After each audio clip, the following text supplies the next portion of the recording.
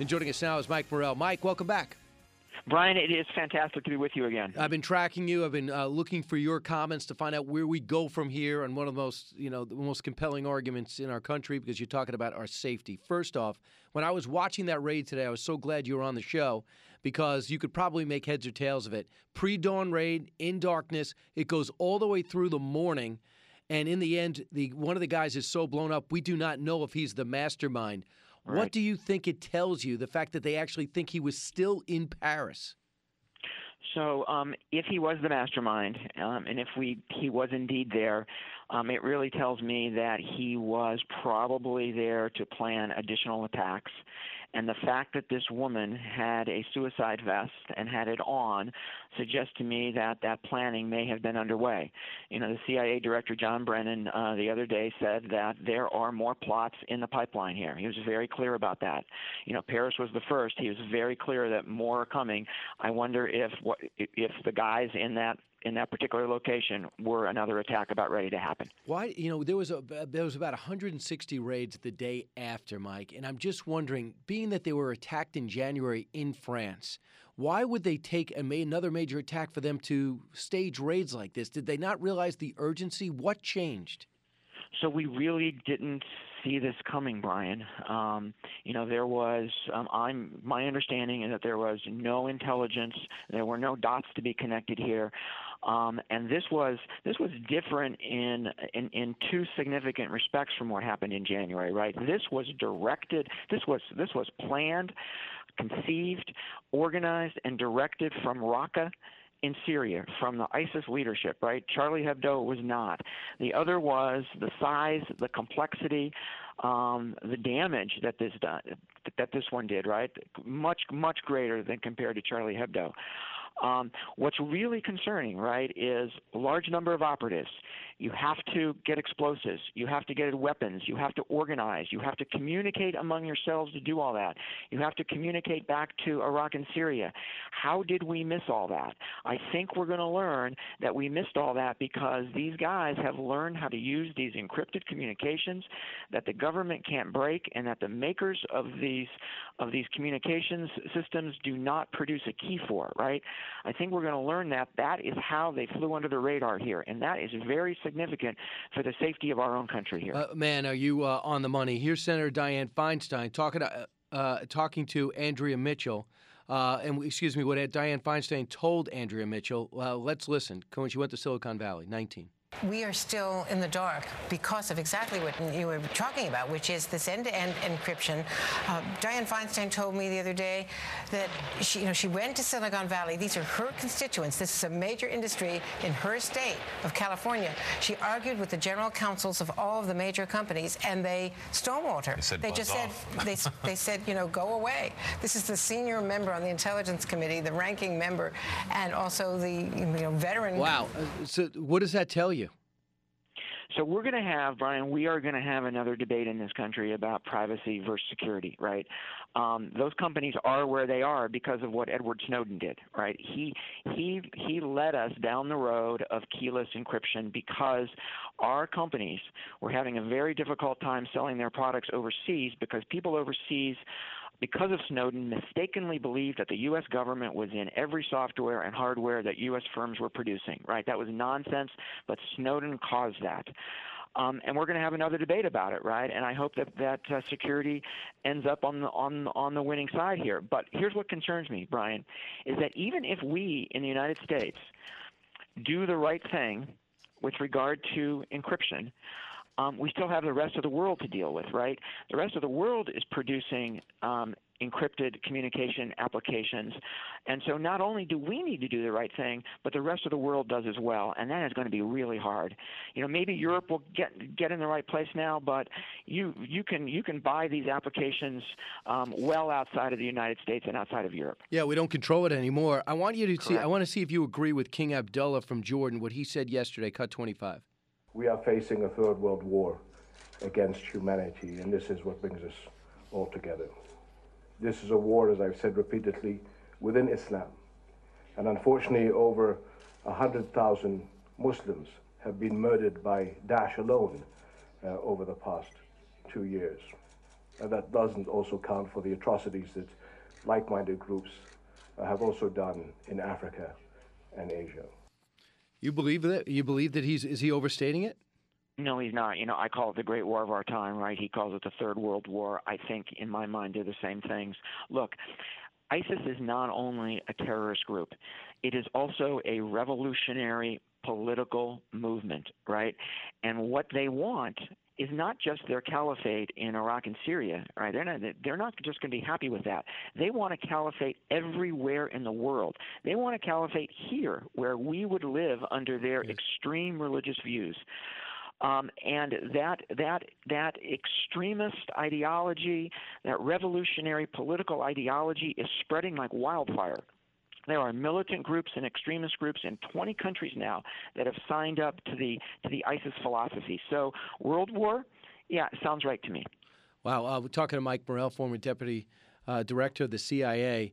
So yesterday, we understand there were 25 Backfire Bear blackjack bombers who coordinated long-range missile air raids. Whatever the Russians do, they were bombing multiple sites yesterday. They're coordinating now with France, who have bombed maybe 60 sites in 3 days. I thought we were fighting ISIS for 18 months. How did we leave all these terror targets naked? Number one. And number two, why did we allow oil to proliferate through the black market from ISIS to fill their coffers? Yeah, Brian, this is a tough issue, and there are costs. There are benefits of being the moral leader in the world, and there are costs of being the moral leader in the world. Right? We have a very high standard when it comes to collateral damage. We don't want to kill women and children. We don't want to create environmental disasters by taking out oil wells. I understand that. But the downside, right, is that the bad guys know that. The bad guys know that we don't want to kill women and children. So what do? They surround themselves with women and children. And so, it's you got to find the right balance here. But I'll tell you one thing: in World War II. Right. In World War II, we did not worry about collateral damage because we knew what we were facing in Adolf Hitler. And, what King Abdullah just said is absolutely right. Mike? So I think we need to ease up on the rules of engagement a bit. And you think they were way too cautious. And the fact that they can hit these sites right away shows that we were not doing everything we said we were going to do. And I don't know why we have to agree that this is going to be a long battle against ISIS. They took these Mosul, Ramadi, Fallujah in about 90 days. Why can't they be dislodged in about, 180 days? To me, this is not as tough as the surge. Do you disagree? Well, I do a little bit. Here's why. When they first expanded, Brian, we pushed back initially, right? And we probably took back 20-25% of their territory. That was over a year ago now.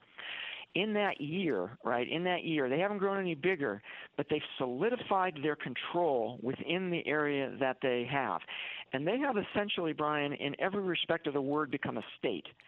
So they have a police force larger than their military, right? They have a judiciary, they have laws, they run schools, they run hospitals. They generate tax revenue. They make a lot of money from oil, tens of millions of dollars a month, right? So this is no longer just a terrorist group or an insurgent group. This is a state.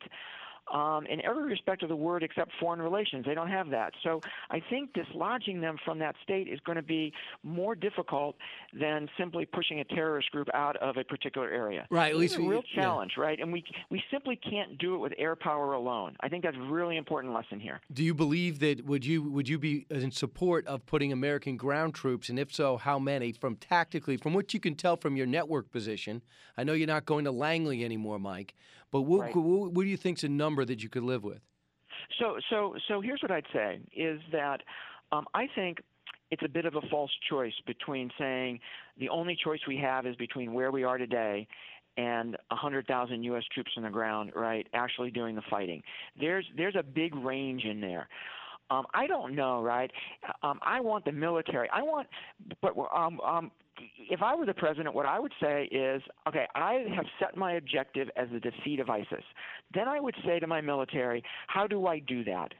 Give me the options to accomplish that goal, right? So I would leave it up to the military to tell me what was necessary to achieve that objective. I do believe that one of the things we need to do, besides looking at the restrictive rules of engagement. I think we need to, as a first step, put many, many more special forces on the ground, much nearer to the front of the battle, right? Not actually doing the fighting, but advising the guys doing the fighting on the front lines and being in a much better position to call in precision airstrikes. That seems to me like a logical next step here, but I think we need to review our whole policy.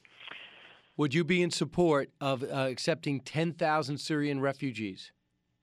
So this is another tricky one, right? This has become very, very political. Here's what I would say, is we took a very large number of refugees from Iraq after the Iraq War. We put them through a very, very stringent process to try to make sure that we weren't letting any terrorists in the country. There has not been a single terrorist attack committed here by any of those Iraqi refugees. Now, the process took a long time. We ended up putting some of them in Guantanamo as we went through the process. So as long as there is a rigorous process that we have confidence in, Brian, I'm okay with the refugees coming here. But there's nobody, but they don't have a rigorous process, and you know this, Mike, that there's no system, there's no government to check it with.